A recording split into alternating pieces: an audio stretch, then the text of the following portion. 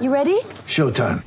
On May 3rd, summer starts with The Fall Guy. Let's do it later. Let's drink a spicy margarita. Make some bad decisions. Yes!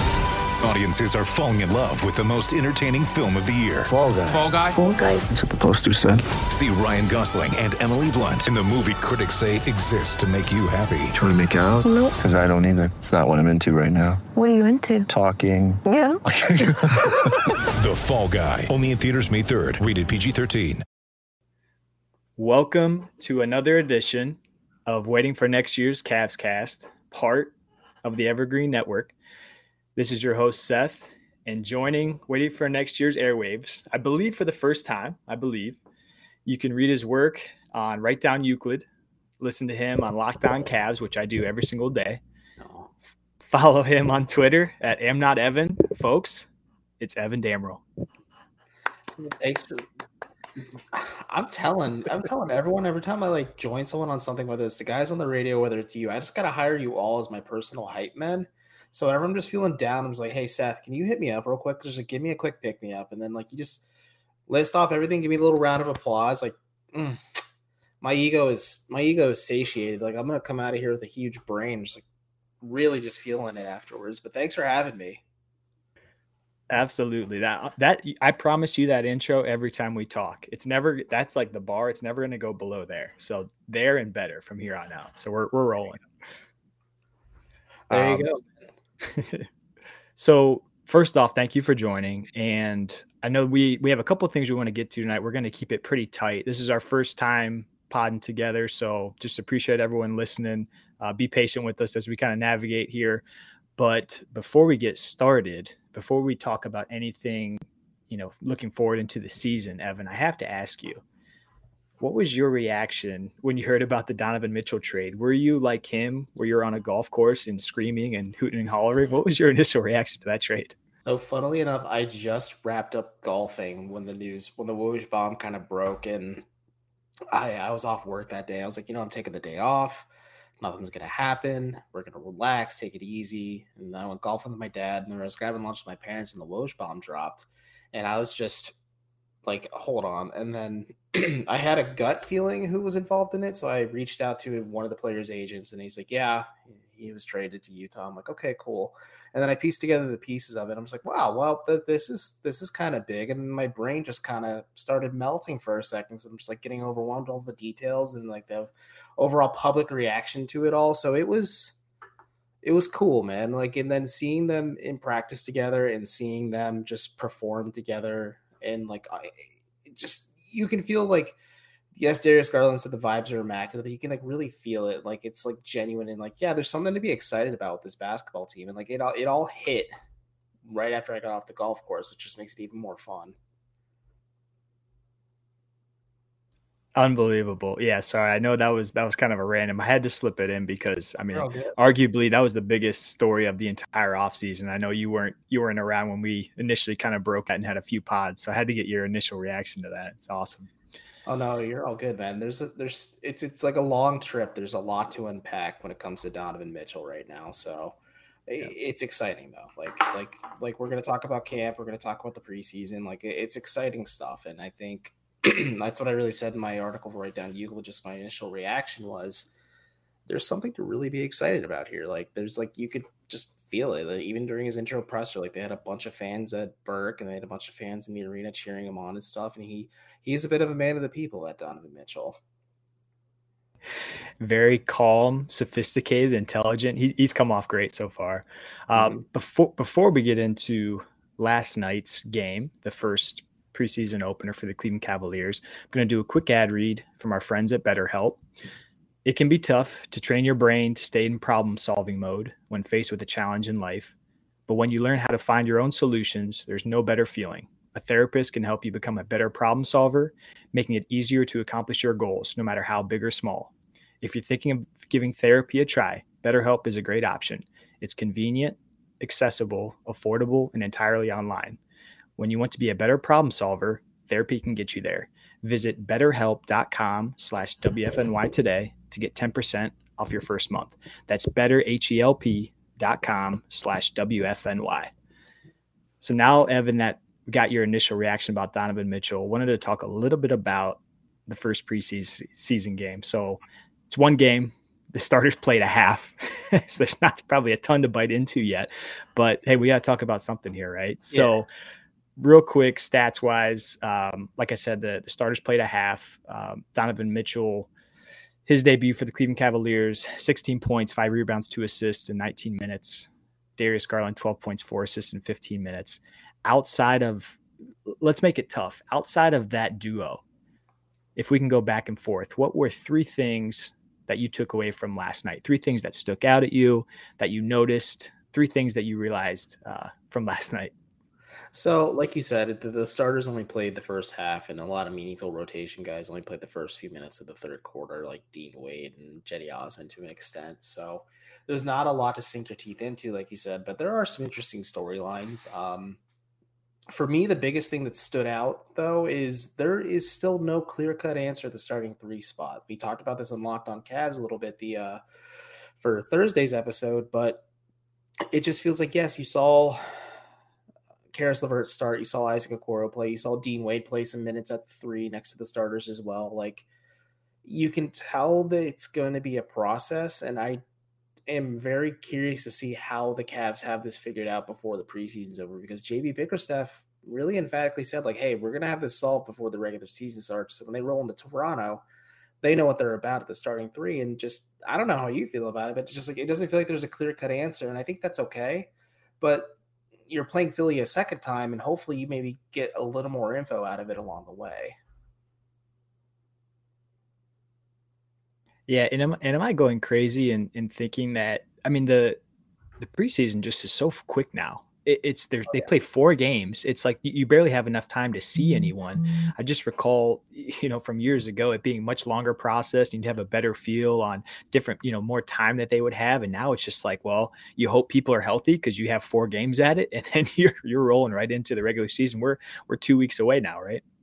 Yeah, oh my gosh, we're actually less than 2 weeks away at this point, by the time we're recording this. But yeah, the preseason's a lot quicker now. It's tricky because this evaluation process is hard. But the only nice thing about it is, and it stinks for my mileage, and I mean, I get reimbursed for gas, which is nice, but like, it stinks for my sleep schedule too a little bit. It's just running back and forth to Independence. But the only nice thing is with preseason is these guys actually get time to practice, they get time to learn, they get time to burn. And I mean, I think that's where the clear-cut answer is really going to come, is who stands out the most in camp. And I mean, JB Bickerstaff's a guy who doesn't play his hand at all, but it's a process, and trying to read within the half truths and everything else and try and figure out maybe like what makes sense, what doesn't make sense. Like, I don't think Dylan Windler and Cedi Osman are clear options to start at the 3, and I think it's like a clear race between Karis LeVert and Isaac Okoro. But hey, somebody could surprise all of us, because a lot of people have pointed out, like, Larry Marketing came off the bench in their first preseason game against Chicago, and then when the season opened, he was their starting 3, which kind of took everyone by surprise.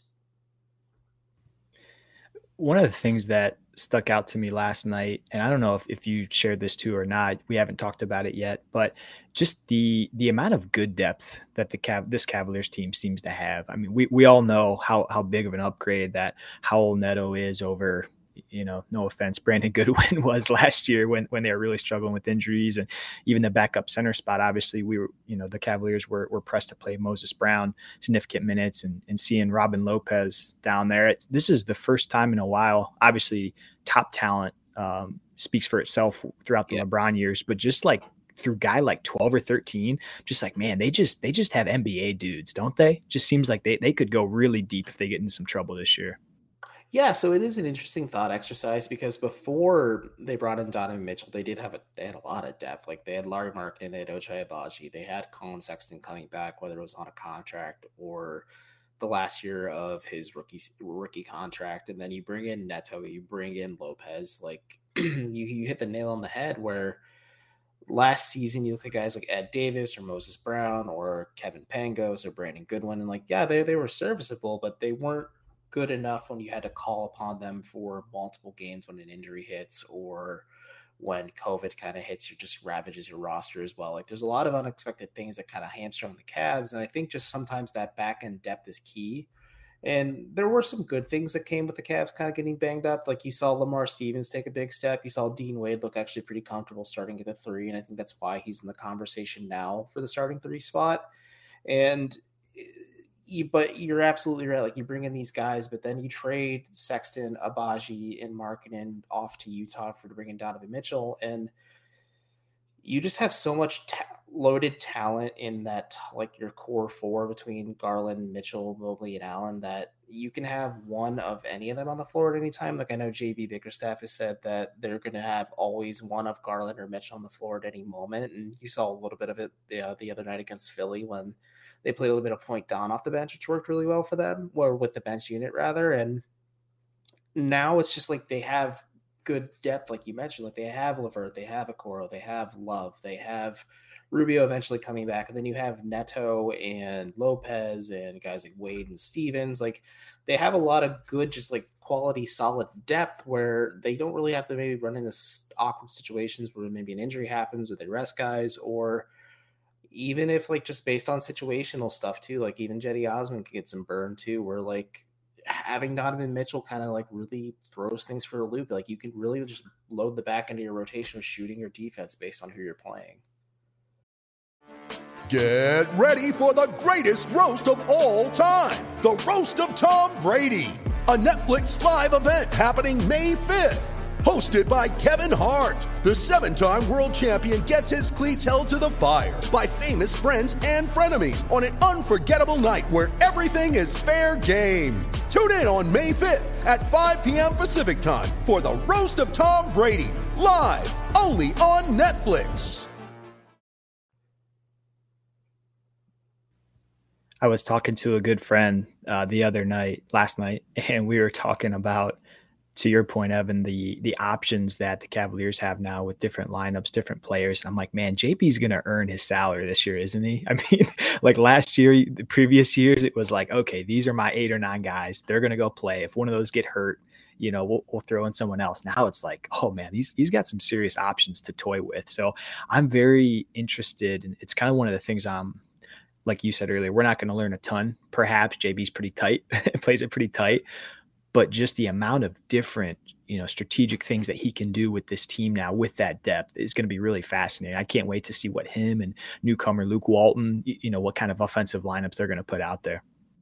So JB actually mentioned Luke Walton's going to be helping with the defense and the offense. And I had a reader ask me a question like, what's he going to do? And I'm like, maybe he's involved in guard development, because to an extent, Walton did learn some things from coaching the Warriors. I mean, the Warriors kind of played for themselves when he was leading the charge for Golden State while Steve Kerr is recovering from back surgery. But he's had his hand in developing De'Aaron Fox, Tyrese Halliburton, Lonzo Ball, Alex Caruso, just to name a few guys to begin with. Like, he has a pretty solid resume. And, like, if you want to have a guy who wants to work with Donovan Mitchell or Darius Garland or even Ricky Rubio or Raul Neto as well, then you could also have him work with like Lamar Stevens just to teach him like, hey, this is how you can last in the NBA if you want to become like a jack of all trades, master of none kind of forward off the bench, or like in Walton's case, a key piece for the championship Lakers. But yeah, man, like this Cavs team has a lot of fun options, and it's a fun thought exercise too, especially now with Donovan Mitchell here, because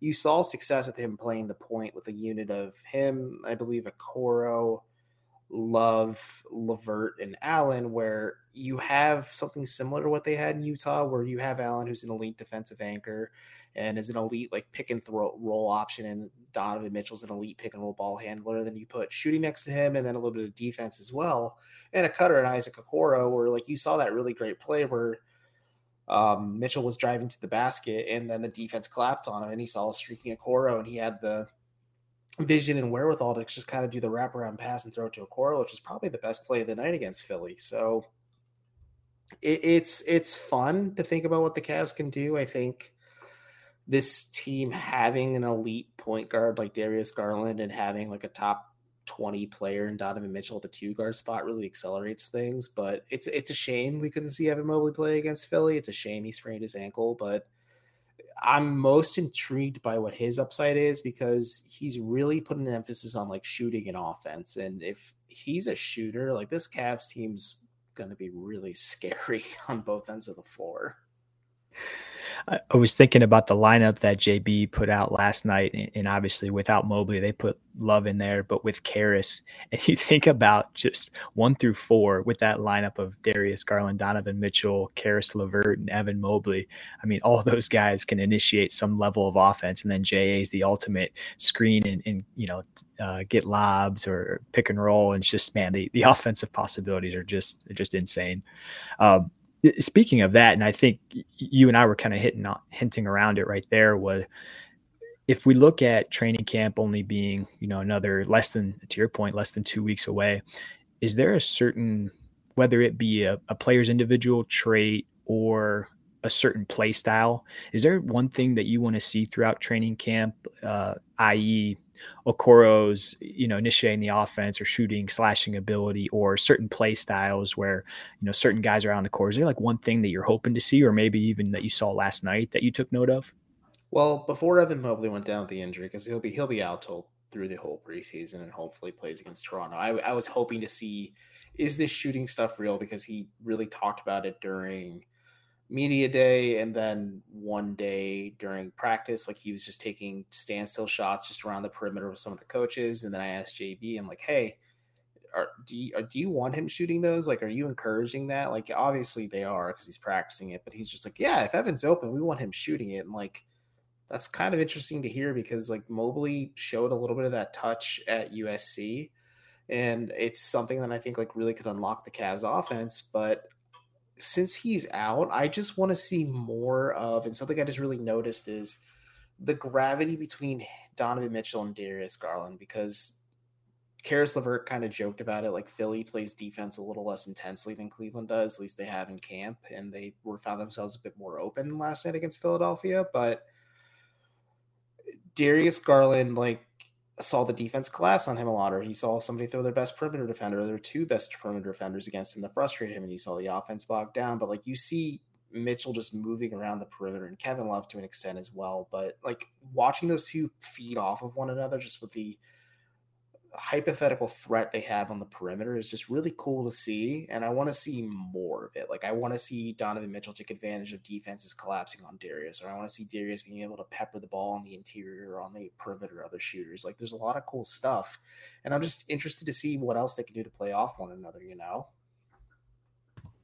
Well, you everyone that's listening knows that Evan and I didn't share notes before we came in, because that is exactly what I had written down, was how Darius Garland and Donovan Mitchell were going to play off each other. I was really impressed with how much ball movement there was last night early on, and exactly to what you just said, Evan. The amount of times like Donovan did a little curl and went to the baseline, and just there was just constant body movement in and out. And it's one half. We obviously need to see it at volume, but man, that the offense was moving, the ball was moving, and it was great to just, we got really beaten down, I think, the last 20, 30 games of the last season, just watching pretty much Darius Garland just try to take the offense onto his shoulders. And we knew what was coming, and we knew how they got beat in the play-in was, multiple guys getting thrown at Darius and them begging anyone else to beat him. So the fact of having some gravity elsewhere on the court was just a really cool thing to see, finally. Yeah. No, it is cool, and it's what you're hoping you would have gotten with Karras LeVert, and then when you look at Colin Sexton on the bench, you're like, this is exactly what the Cavs needed, but they got the ultimate level up on Colin Sexton, in my opinion. I wrote it. A couple other people have said it too. Like, it's a self-idealized version of what the Cavs wanted Colin Sexton to be, is what they have in Donovan Mitchell, is where they have a guy who is a good three-point shooter, but is more comfortable shooting from the perimeter than maybe taking mid-range shots or attacking on the interior. But like, yeah, it's going to be something interesting to see. I'm cautiously optimistic. I think there's going to be growing pains just because Garland's young, Mitchell's a little bit more seasoned, but he expects touches, and I think Garland's going to expect them too. And then obviously you have to feed Evan Mobley and Jared Allen as well, unless those two learn how to initiate an offense and run pick and rolls, which I'd be flabbergasted if that was the case. But it's going to have some growing pains. I think that's just to be expected with a team that just suddenly has star level expectations now. But it's going to be fun when they start clicking. And I really do think, and this is the other thing I'm kind of hoping to see throughout preseason, is can the Cavs find a little bit of balance on offense where like they're dominant on the interior by feeding Jared Allen a lot, and you saw him getting frustrated with Embiid. So it's understandable, and the Cavs took advantage of Philly just kind of letting the Cavs get what they want on the perimeter. But JD's kind of ethos as an offense as a coach is like, let's dominate on the interior so defenses collapse on us, and then we get wide open looks on the perimeter. And if the Cavs can kind of establish that balance, like they're, like I said, really going to be a really scary team on both ends of the floor this upcoming season, rather. Yeah, one of the metrics I'm very interested to watch throughout the year. Obviously, we all know it that the Cavs were really low in terms of 3-point attempts last season, and it's going to be very interesting to see with Garland and Donovan in the starting lineup where that number goes. They shot a heck of a lot of them last night. I think they were up to almost 42%. They made a lot of them. Kevin, Donovan, and Darius specifically. It'll be interesting to see just where those 3-point attempts are at this upcoming season. Evan, you talked about Evan Mobley's injury. So we have a couple guys with ankles right now. So Dylan Windler, it sounds like he suffered a minor ankle injury. Evan Mobley as well suffered an ankle injury. It sounds like he had his foot stepped on by Robin Lopez when he was going up for a shot. Any reason for concern? Obviously, we don't know too much until we know how treatment goes, but do you have any reason for concern in terms of the start of the season with Evan, or do we just need to kind of see how the next week goes and see what we hear back from the Cavaliers?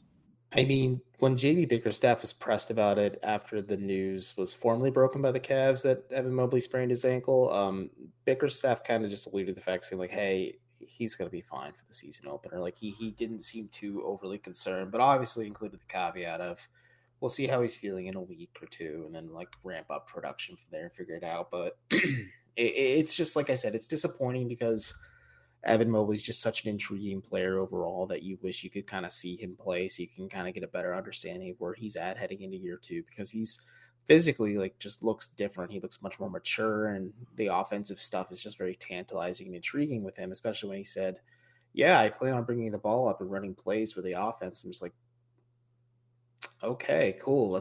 I want to see more of this. So right. I wouldn't be too concerned about it. We'll obviously wait to see what the update is. The Cavs are a team that are very patient. They do right by their players, where they will, the frustration of fans sometimes kind of drag out the recovery process, but they want to make sure the guys feel 100% both physically and mentally and feel comfortable on the court.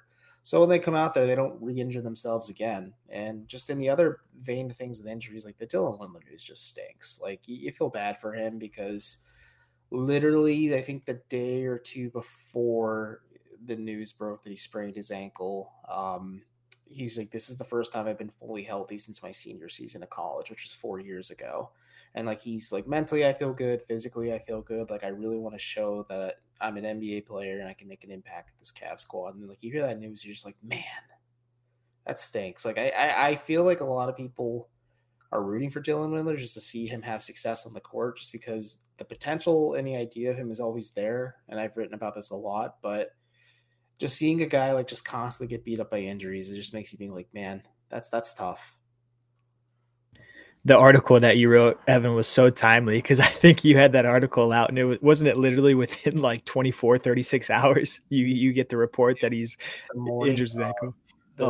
Or the afternoon of, I know it was the morning of, because my Dean Wade's article came out that afternoon.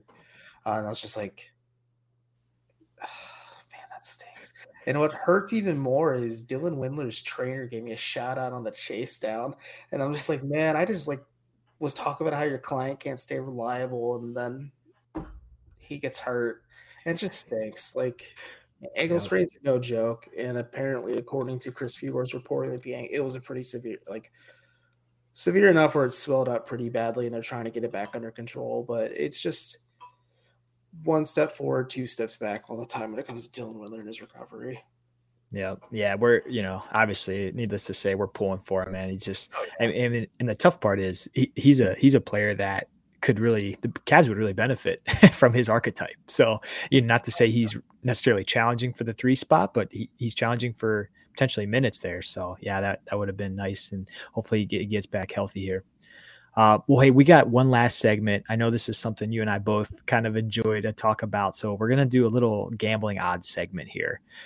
So I went out and picked 3 different future bets. And just for anyone listening at home, legalization of sports betting is coming, right? January 1st, 2023. So you gotta look up, you gotta go on websites, get your glossaries going. You got to make sure you understand what language Evan and I are talking about here. But a future bet essentially is you're making a bet for an outcome that's yet to happen. So you can make a bet to say the Boston Celtics are going to win the finals, and that's going to have a certain odds, as well as the Cleveland Cavaliers. So I went out and took a look at three different bets for the future for the Cavaliers this upcoming season. And Evan, I'm hoping you'll share which one you'd be most confident in with the odds that you're getting back. So these are all plus, meaning you bet $100 and the money you get back essentially are the odds. So I'll go ahead and list them off, and then I'm hoping you'll be able to clue us in on which one you like the most. So the first one we have is the Cleveland Cavaliers to win the East at plus 1,500. So bet 100, win 1,500, net 14. Cavaliers to win the East at 1,500. The second is Evan Mobley to win Defensive Player of the Year, plus 1,700. The third is Kevin Love to win Sixth Man of the Year at plus 2,500. So the longest odds. Bet 100 to win 2,500. So I'll run through them real quick one more time. Cavaliers to win the East, plus 1,500. Mobley to win Defensive Player of the Year, plus 1,700.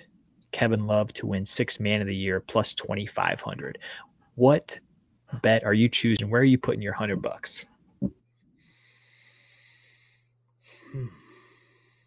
I'm not going to go with the winning the East one just because I think this Cavs team's ceiling is the Eastern Conference Finals just for now. But I mean, everything can change. Just the East is really freaking good this year, so it's going to be tough. But the Sixth Man of the Year one is intriguing because the Evan Mobley Defensive Player of the Year one seems like the most obvious answer for that. Sixth Man of the Year one's intriguing because Kevin Love was asked about does he think he should have won it? He's just like, no, the Heat made the playoffs and they're one of the top seeds in the East. And let's just say Kevin Love produces similarly to last year. I don't expect the same production, but let's say he puts up similar numbers and the Cavs are like just one of the hottest, best teams in the East. Like I think a lot of the voting may be reactionary to it. So I'm gonna put $100 on the Kevin Love Sixth Man of the Year race. Like I'll put my money where my mouth is. I think the Cavs are going to be one of the surprise teams of the East, even though they were surprising last year. But like they're going to level up, and having Kevin Love just being a consistent bench threat is just going to really vault him up the ladder and probably past Tyler Herro and guys like that. I love it. I love it. That's exactly where I was going. So bet 100, win 2,500. The reason I like Kevin, and to your point, I think 90+% of people are saying Evan Mobley, Defensive Player of the Year. Sure, great. He's still probably got 8 guys ahead of him, and it's going to take Evan probably another year or two, I think, to get into that annual conversation. Kevin Love, with the added attention of a Donovan Mitchell, Kevin's going to have a lot of open threes this year. So I love that bet too. Yeah, you kind of saw it a little bit against Philly last night where Kevin Love's just like, you know what, man, I'm wide open on the perimeter. I'm just going to shoot it. Like, because again, defenses have to pay attention to Darius Garland and Donovan Mitchell when they're on the floor, and you have that 3-point shooting threat. It's going to be fun. It's going to be a lot of fun just watching what this Cavs team can do once they kind of I'm saying like close to the All-Star break, maybe a few weeks before, maybe a month before the All-Star break when this team really starts firing. And then if they can get Ricky Rubio back in the fold, like the Cavs could curb stomp a few teams along the way and just kind of be that top team in the East again. Yeah, we can foresee some, I think, 35-point quarters where they just come out and, yeah, Donovan hits 3 threes, Kevin Love hits another couple, Garland hits a couple, and you look up, you're like, what the hell just happened? And it's the old Cavalanche. So, well, we're about at it. We're going to go catch some Thursday night football, I think. Before we wrap, though, Evan, any last nuggets, thoughts, anything else you want to get off your chest before we wrap and talk again next time? Well, I don't want to torture you with Thursday night football because apparently it's just as bad as everyone thought it was going to be. No, not really any nuggets right now. I'm just seeing Ricky Rubio practice every day after practice. Like he's drenched in sweat, but he's clearly cutting and shooting. You can see the rust is still there, but I'm excited to see what he brings to the table too. Other than that, Dean Wade's a fun guy to talk to. I think him joking about him being wide open most of the night last night against Philly was pretty funny to hear too. So it's going to be fun. If folks happen to be at the Wine and Gold scrimmage on Saturday in between the Guardians game, before the Guardians game, I'll be there. If you happen to see me, come say, hey, I'm not a stranger. I don't bite. So always appreciate meeting people out and about. So yeah, just thanks for having me either way though. Yep. Absolutely. Well, thank you all for listening. Thank you. I saw we got some comments in. We'll be sure to read them live next time. I apologize. I botched that. So we'll be sure to engage on those comments next time. We'll follow us here, WFNY Cleveland, at Seth_Hoops, at amnotevan. We'll try to, like we said, we're going to try to do this every once in a while. So we'll be back. We'll make sure we publicize it on Twitter. Thank you all for listening. Have a good night.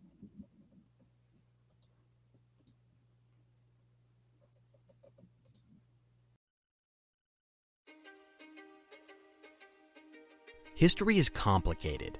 The story of human progress is long, messy, and riddled with controversies big and small. On Conflicted, we dive headfirst into history's most infamous events and contentious figures. We try and untangle the good from the bad, the fact from the fiction, and the monsters from the misunderstood. Was Genghis Khan a murderous butcher or a civic pioneer?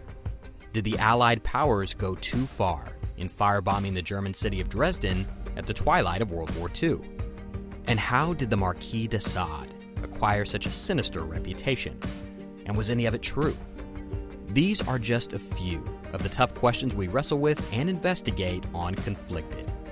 So if you love history or just enjoy a good story, please join me, your host, Zach Cornwell, for a fascinating new topic each and every month. Conflicted, a history podcast, is available on Spotify, Apple, or wherever else you get your podcasts. I hope to see you soon.